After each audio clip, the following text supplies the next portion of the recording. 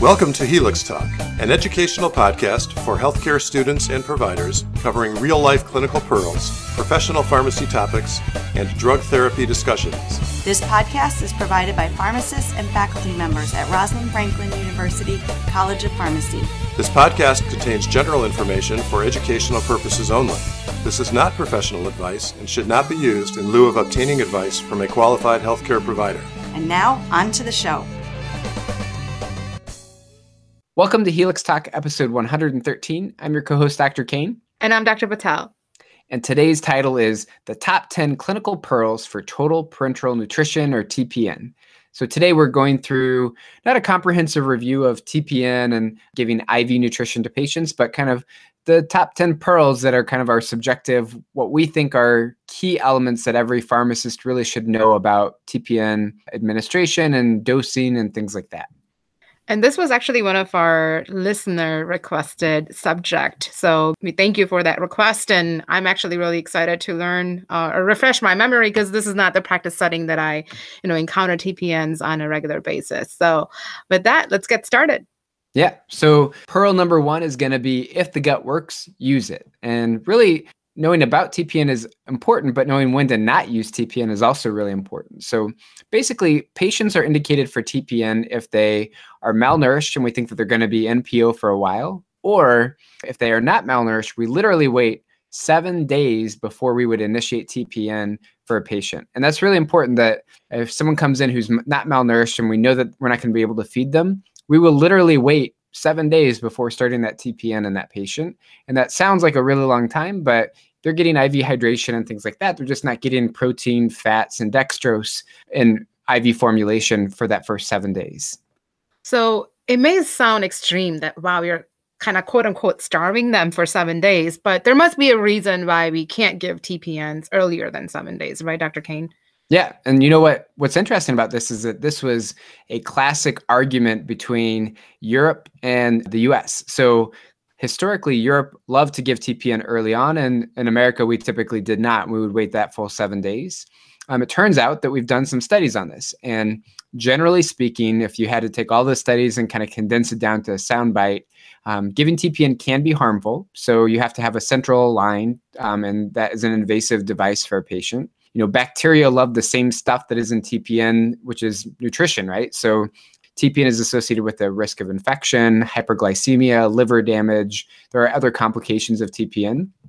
It's expensive. So if by day 7 a patient doesn't need TPN, you've saved a lot of money. And then most importantly, and as it relates to the randomized controlled trials that are out there that really kind of settled the argument for more or less between Europe and the US, clinical outcomes are not different if you wait 7 days versus if you initiate early TPN. The main primary endpoints in most of the trials have been 30, 60, or 90-day mortality rates, and they have not been different. So then you look at secondary endpoints and things like infectious risk is higher, cost is higher. Clinical outcomes are not really that different. So there is no reason to give an invasive, costly therapy if it doesn't change any outcomes, and it may be associated with harm, which is why we're going to wait 7 days to initiate TPN in someone who can't have adequate oral nutrition. And that makes absolute sense. So now just like nutrition concept in general, I feel like the component of the TPNs have the macronutrients, which is like the carbs, the fat, the protein, and then the micronutrients. So let's talk about some of the macronutrients, especially fat. What is the composition of fat and how much of the, cholesterol versus fatty acids that we're going to need? Yeah. So clinical pearl number 2 is that everyone needs just a little bit of fat. So typically when we dose a TPN, the way that we figure out how much fat a patient should get is we figure out the number of calories they need, how much protein they need, and then based on that, we figure out how many non-protein calories a patient needs. And among the non-protein calories, about a third of that is going to be from fat, and about the remainder, about 2/3 or up to 70% is going to be from dextrose. So that's our typical calculation, but it turns out that everyone needs some amount of fat. There's a syndrome called essential fatty acid deficiency, or EFAD. And this can actually happen in patients that get no fat at all. So if someone gets zero fat, within about 2 to 4 weeks, they can actually develop this syndrome just because they don't have a sufficient number of lipids. So the way that you prevent EFAD from happening is that you give at least the minimum amount of lipids to a patient. The minimum is 100 grams a week of lipids. So to put it into context, it's about 500 mLs of a 20% lipid emulsion, which is what many institutions use for their fat emulsion, or about a liter of propofol per week. Just to give it context, like most patients on propofol will use at least 250 mLs a day. So it's pretty easy to get to that threshold. So we're talking about, like, say, for example, somebody who is on TPNs and on propofol on top of that, you're probably covering some of the fat related nutrition out of the propofol solution, so may not need to add that into TPN. But this was just the context example. So if they're not on propofol, obviously we're going to have to add this in the TPN. Yeah. So I guess 2 points. One, absolutely, propofol matters, and we have to account for that when figuring out how many calories patients are getting, but also if they even need IV fat in addition to their propofol. And usually the answer to that is no. And then number two, it's not okay to just have a patient getting, 5% dextrose for a long amount of time, maybe adding some protein to it. That's not going to be enough. Patients do need fat. So it's not that much, but patients still need some amount of fat. Otherwise, they could potentially have this essential fatty acid deficiency syndrome. So you need a little bit, and you don't need to kind of overdo it, but there's some minimum amount that all patients will need. And I think it's worth also mentioning the reason that we use fat is that it's a very calorically dense macronutrient. So in some patients, we increase the amount of fat that we give them simply to give them less dextrose, for example. If hyperglycemia is an issue, but we want to maintain the same number of calories, we can play around with the ratio between fat and dextrose for those patients, depending on patient-specific factors. Clinical pearl number 3 still relates to the macronutrients, looking at lipids. So as I mentioned, typically the way that we dose lipids is about 30% or about a third of your non-protein calories are going to be made up of fat. Now that's like the very type A way to dose lipids for a patient. My preferred method that we use at my institution that I really like actually is kind of a lazier way of doing it, which is basically giving a bottle a day.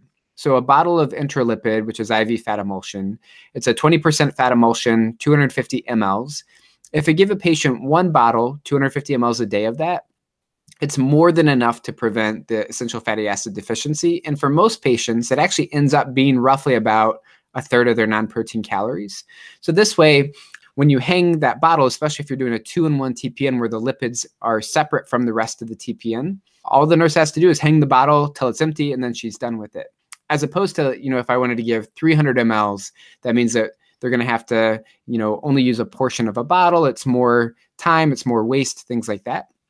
And the other benefit here is if a patient has, let's say, hypertriglyceridemia from our lipid, we can now just do a bottle every other day or every Monday, Wednesday, Friday. That's still more than enough to prevent the essential fatty acid deficiency because, again, you really only need 500 mLs per week of this stuff. And if you're doing every other day or Monday, Wednesday, Friday, you're going to be well above that.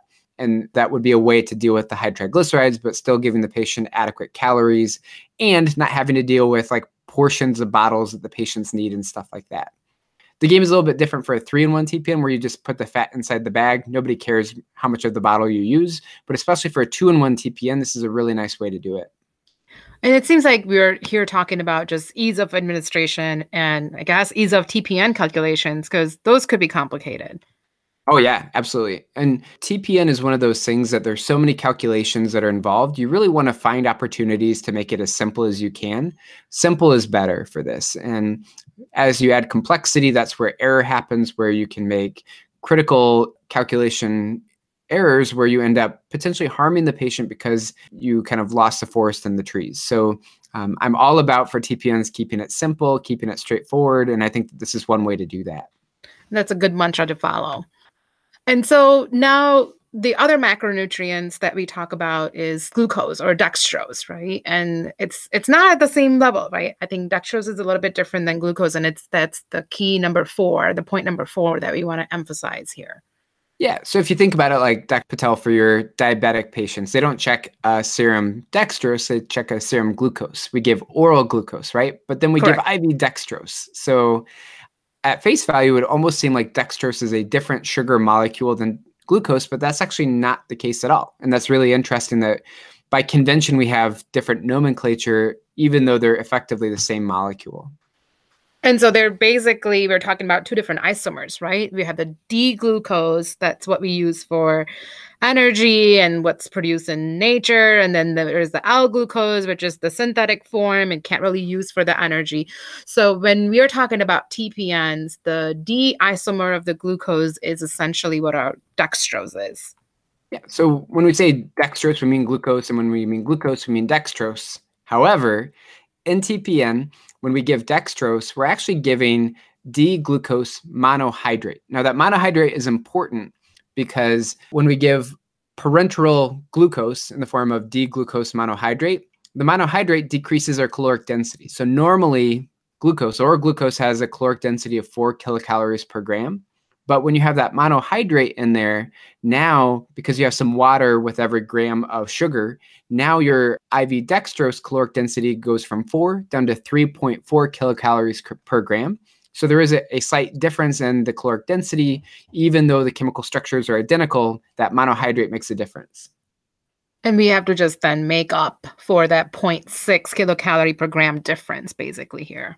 Yeah, you just didn't include it in your calculation, but it matters a little bit because especially when I was a student, I didn't really appreciate the difference between glucose versus dextrose, and just understanding that they're effectively the same thing, except when you give it IV, it has a monohydrate associated with it, and that monohydrate changes the caloric density a little bit.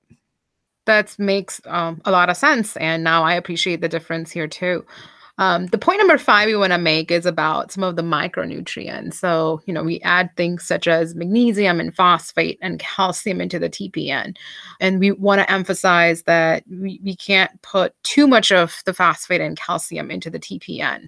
And that we're going to talk about the risk associated with that. Yeah. So like typically in a TPN, we do add phosphate because if we don't, eventually the patient will have a low phosphate level. So typical amounts of phosphate are going to be around like 20 to 40 millimoles per day of phosphate.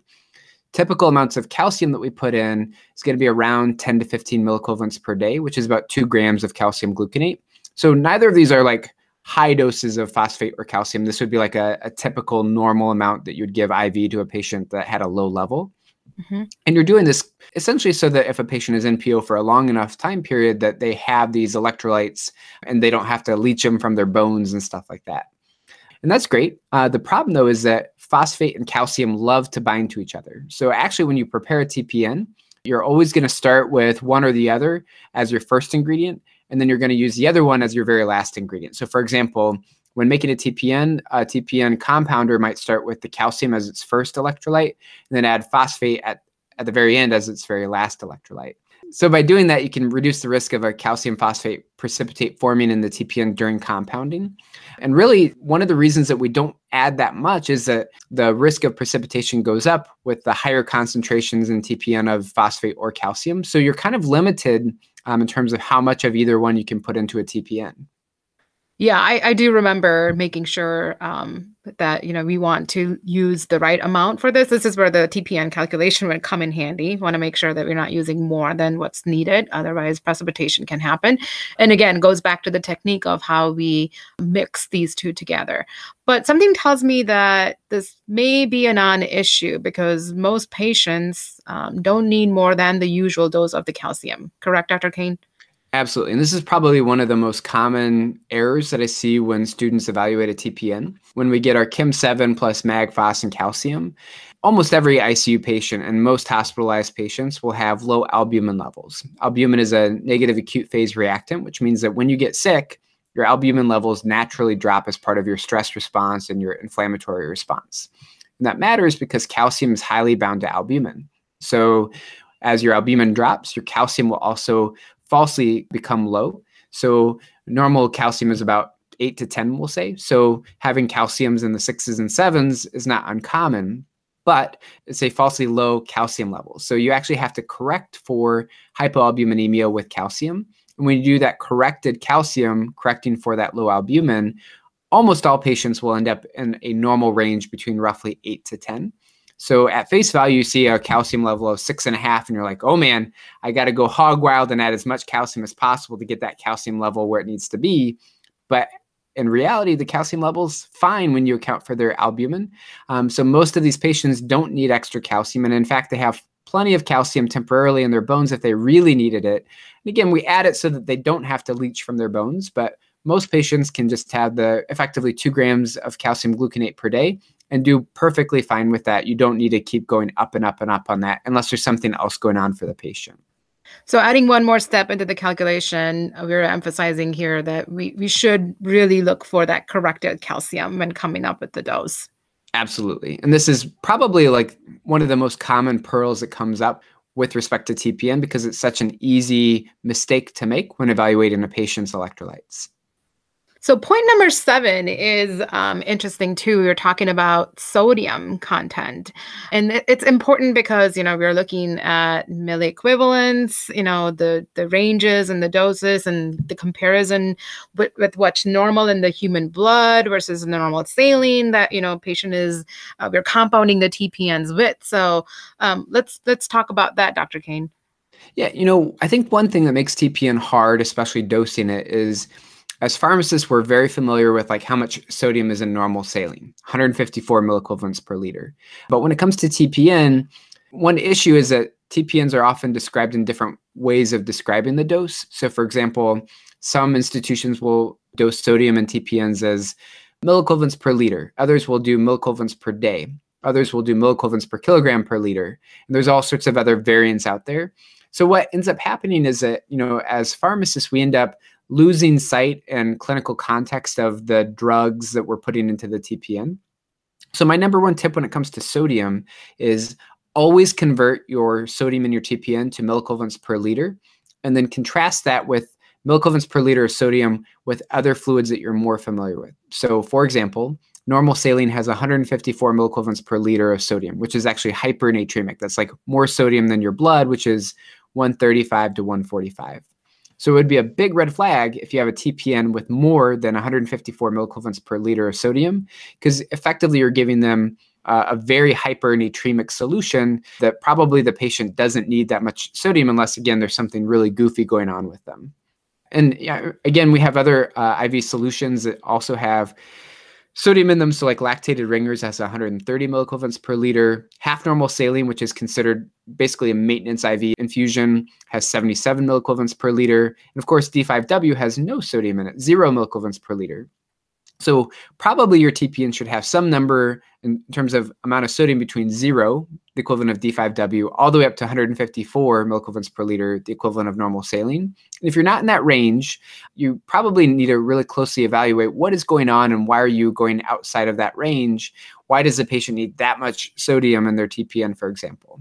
Yeah, and then a lot of the time when it comes to, your calculations for the sodium, if it's off, you probably want to look at the water amount, right? If you're looking at the hyponatremia or hypernatremia, it's probably because either the patient's getting too much fluid or too little fluid. And when I say fluid, it's water.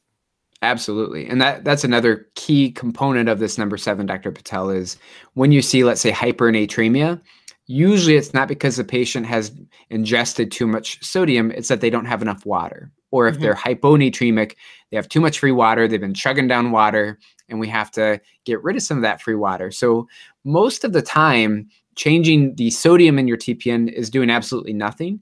In terms of altering the patient's serum sodium, most of the time you're actually needing to alter the amount of water that they get, not the sodium. And that's actually true with most hyper and hyponatremias anyway. It's usually not a salt problem or a sodium problem. It's usually a problem of water. I 100% agree with you. Yes. Number 8 deals with how we give the other electrolytes. So Dr. Patel, if you think about it, when you add sodium to a TPN, we can't take like a stick of sodium and throw it in the TPN, pure sodium, right? We have to have a salt form of it. So we're thinking about like sodium chloride, or when we're talking about potassium, perhaps potassium chloride. Exactly. And basically for sodium and potassium, which are the main electrolytes that you're adding to that TPN, your options are sodium or potassium phosphate, sodium or potassium chloride, and sodium or potassium acetate. So, when we give sodium phosphate, we're really giving it for the phosphate component, not the sodium component. So effectively, when we're trying to give extra sodium or extra potassium to a patient, we have to decide, do we want to add the chloride salt or the acetate salt to the patient? The balance of those two is actually dictated by the acid-base balance of the patient. So when you're saying the balance, let's say we have a patient with no acid-base issues, so meaning their acids and bases are fine, then we're going to aim in the TPN maybe a 50-50 mix when it comes to a chloride versus acetate. Exactly. So let's say that for that normal patient, no acid-base problems, you wanted to give them 40 milliequivalents of potassium.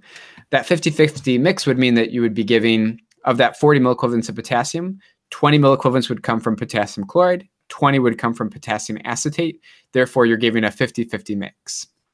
Right. And the reason is, like we said, we're really accounting for any kind of acid-base imbalances. So if there is too much chloride, it's going to act as an acid. It's going to decrease the pH, right? So it becomes more acidic, and decrease the bicarb, and it's going to increase, obviously, the chloride, the serum chloride itself. And this could ultimately result into acidemia. Yeah. So, more common is, especially in the ICU, we see lots of lactic acidosis. We see plenty of acidic patients. So alkalosis is a little bit less common. So the more common scenario is that you have that patient with a low bicarb, lower pH, chloride is higher because they got 3 liters of normal saline, which is an acidic solution. So more commonly, what we actually have to do is give a little bit more acetate. So for acetate, it eventually turns into bicarb effectively in the patient. So by giving an acetate-based salt, you can make their bicarb go up and help correct for an acid-base balance or imbalance that the patient has. Potentially, you could go as far as giving all of your salt as the acetate. So you could potentially give 100% of your sodium as sodium acetate, 100% of your potassium as potassium acetate, depending on how severe that patient's acid-base balance is and how they're responding to the TPN that you made yesterday and how you're adjusting it today. So in a nutshell, look at the patient's acid-base status. If it's normal, do 50-50. If it's not normal, then you can actually adjust the amount of chloride and acetate salt. Exactly. Yeah. Now, Dr. Patel, number 9 is right up your alley. So my clinical pearl number 9 is, in most circumstances, we should not be adding insulin inside the TPN to treat hyperglycemia. And if you think about it, this is like something that seems so intuitive, right? So you have all this sugar in a bag that you're giving IV to a patient. And if they're getting hyperglycemic, why would you not add insulin into the bag so that while they're getting the sugar water, they also get insulin to help with that hyperglycemia? Yeah, it's very interesting. And really the reasons are a couple-fold here. Insulin actually gets absorbed into the TPN bag or the tubing. So let's say we have 10 units of insulin in the TPA, for example, and we now don't really know how much is going to be absorbed in that bag or the tube and how much the patient's going to ultimately get. So it gives us that unpredictability. And then secondly, let's say a patient has hypoglycemia because we added too much TPN or they just had too much insulin running. Now there is insulin running, there's hypoglycemia, and now we've already added insulin in the TPN. So we can't really give that TPN anymore because it's going to further aggravate the hypoglycemia. And we just made this expensive bag of TPN. It's just sitting there. So patient probably won't be able to receive the TPN that day. We don't want to do that either. And so the real approach here for the management of the hyperglycemia, rather than adding the insulin in the TPN bag, is to perhaps recalculate the amount of dextrose we're going to add in the TPN, or on the separate side, just correct it with the sub-Q insulin therapy. Yeah. And I mean, in terms of the dextrose, like patients are going to need calories, right? So if you want to give them less dextrose, but still give them adequate calories, in many instances, you can just increase the amount of lipids that you're giving the patient and decrease that dextrose so that that can be one strategy for helping with hyperglycemia.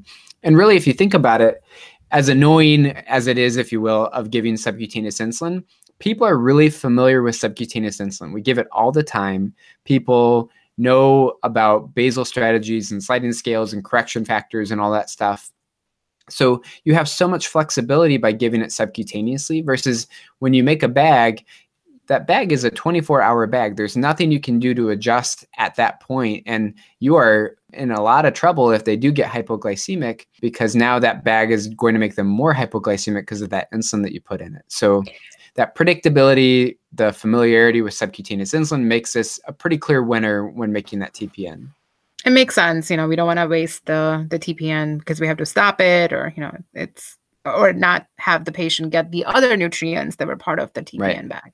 So, Dr. Kane, I do remember when practicing as a resident in the inpatient setting that there has to be a particular way the TPN gets administered when we are talking about the IV lines and stuff. So that's where we are talking about a specialized IV filter, correct? Yeah. And, as pharmacists, oftentimes these drugs are given by nurses, so we're not necessarily at the bedside to appreciate the nuances of how they're given to a patient. So this is an area that I think I've always been a little bit less familiar with, but at the same time, when nurses don't know how a given drug should be administered, we're usually the first people that they call about that. So in terms of TPNs, because of things like having calcium phosphate in the TPN and other items that you're going to add to the TPN, TPNs will have some amount of microprecipitates, so insoluble compounds that will never form into a full solution. And basically, you don't want that to go into a patient's blood. Those microprecipitates, if they're big enough, can cause harm to the patient. So to avoid those from getting into the patient's blood, you must use a filter for all TPNs before it gets to the patient. And the kind of filter you use is based on whether you have fat in the bag, or that would be called a 3-in-1 TPN, where your fat, dextrose, and protein are all in the same bag, or if you're using a 2-in-1 bag where you have fat separate from your protein and dextrose and electrolytes, and that fat is infused in its own dedicated line. So then that's where the size of the filter kind of separates, right? So when you're talking about 3-in-1, where we have the fat in it, we're going to use a little bit of larger filter. We're talking about 1.2 micron, because the smaller filter can be clogged by these fat globs or the emulsion. And then the 2-in-1, which is, fat is separate, is just protein, dextrose, and other micronutrients. We could use a smaller filter, the 0.22 micron filter.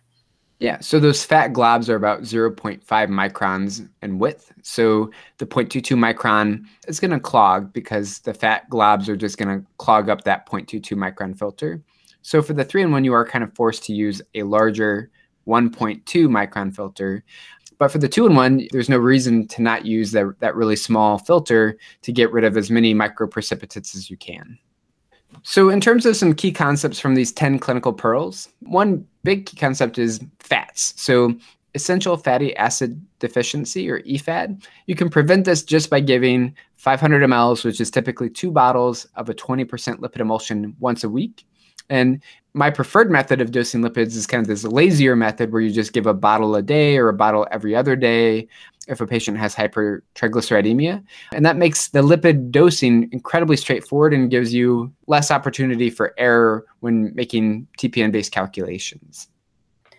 And because, we're considering TPN when patient is malnourished, we're going to see lower level of albumin. So it's a acute phase reactant. And what it means is that when we are looking at calcium doses, we don't need to be giving escalating doses because we need to account for that correction of the calcium. And the downside of giving escalated calcium doses is that, along with the phosphate, it's going to cause compatibility issues and cause precipitates in the TPN solution. Yeah, and the third point is, in terms of sodium, always think of sodium in milliequivalents per liter within your TPN, because that's how we describe sodium in all of the other IV fluids that we give to patients, from D5W with no sodium all the way up to normal saline with 154 milliequivalents per liter. And for the most part, you should stay within that range unless there's some extenuating circumstance for your patient. Oftentimes when you have hyponatremia or hypernatremia, it's actually not a sodium problem, but a water problem. So always be thinking about the amount of free water the patient is getting, or the amount of sterile water in your IV TPN, and maybe either increasing that or decreasing that, as opposed to making dramatic changes to the patient's sodium content of their TPN. And another point to make is a balance between acetate versus chloride salt, right? So you want to use mostly acetate-based electrolyte salts if we are looking at patients who have acidotic picture, metabolic acidosis, because that would in turn increase the bicarb and decrease the chloride. And on the opposite side, if you're looking at alkalotic picture, so metabolic alkalosis, we want to use more chloride-based solutions to get the opposite effect, basically. And last but not the least, an important point to make is let's just keep the insulin outside of the TPN. It causes compatibility issues. It causes hard time adjusting the blood glucose if patient becomes hypoglycemic. It's just so much better to adjust the insulins on the subcutaneous level, or if there's a drip going on separately, that fashion, rather than adding into the TPN and perhaps wasting that bag. Well, hopefully this was a concise but helpful review for mostly the inpatient pharmacists or even the students who are going to start app rotations soon and maybe seeing TPNs or being asked to dose TPNs. This is one of those things that it's a very complicated topic, and I think just having a couple clinical pearls in your back pocket can really make a difference in terms of improving patient care. If you'd like to see some tips and tricks, we'll have some references available at our website, helixtalk.com. This is episode of 113. We also have just some key concepts from today's episode that you can view there. We're also on Twitter at Helix Talk if you want to see previous episode clinical pearls and tips of wisdom and things like that. Feel free to follow us there. And finally, we love the iTunes 5-star reviews, so keep those coming. And again, this topic, the TPN topic, was prompted by a listener email. So if you have topics that you'd like to hear about, let us know. You can find our contact information at helixtalk.com. So with that, I'm Dr. Kane. And I'm Dr. Patel. And as always, study hard.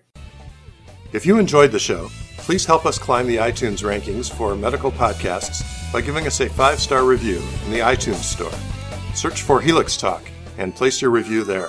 To suggest an episode or contact us, we're online at helixtalk.com. Thank you for listening to this episode of Helix Talk. This is an educational production, copyright Rosalind Franklin University of Medicine and Science.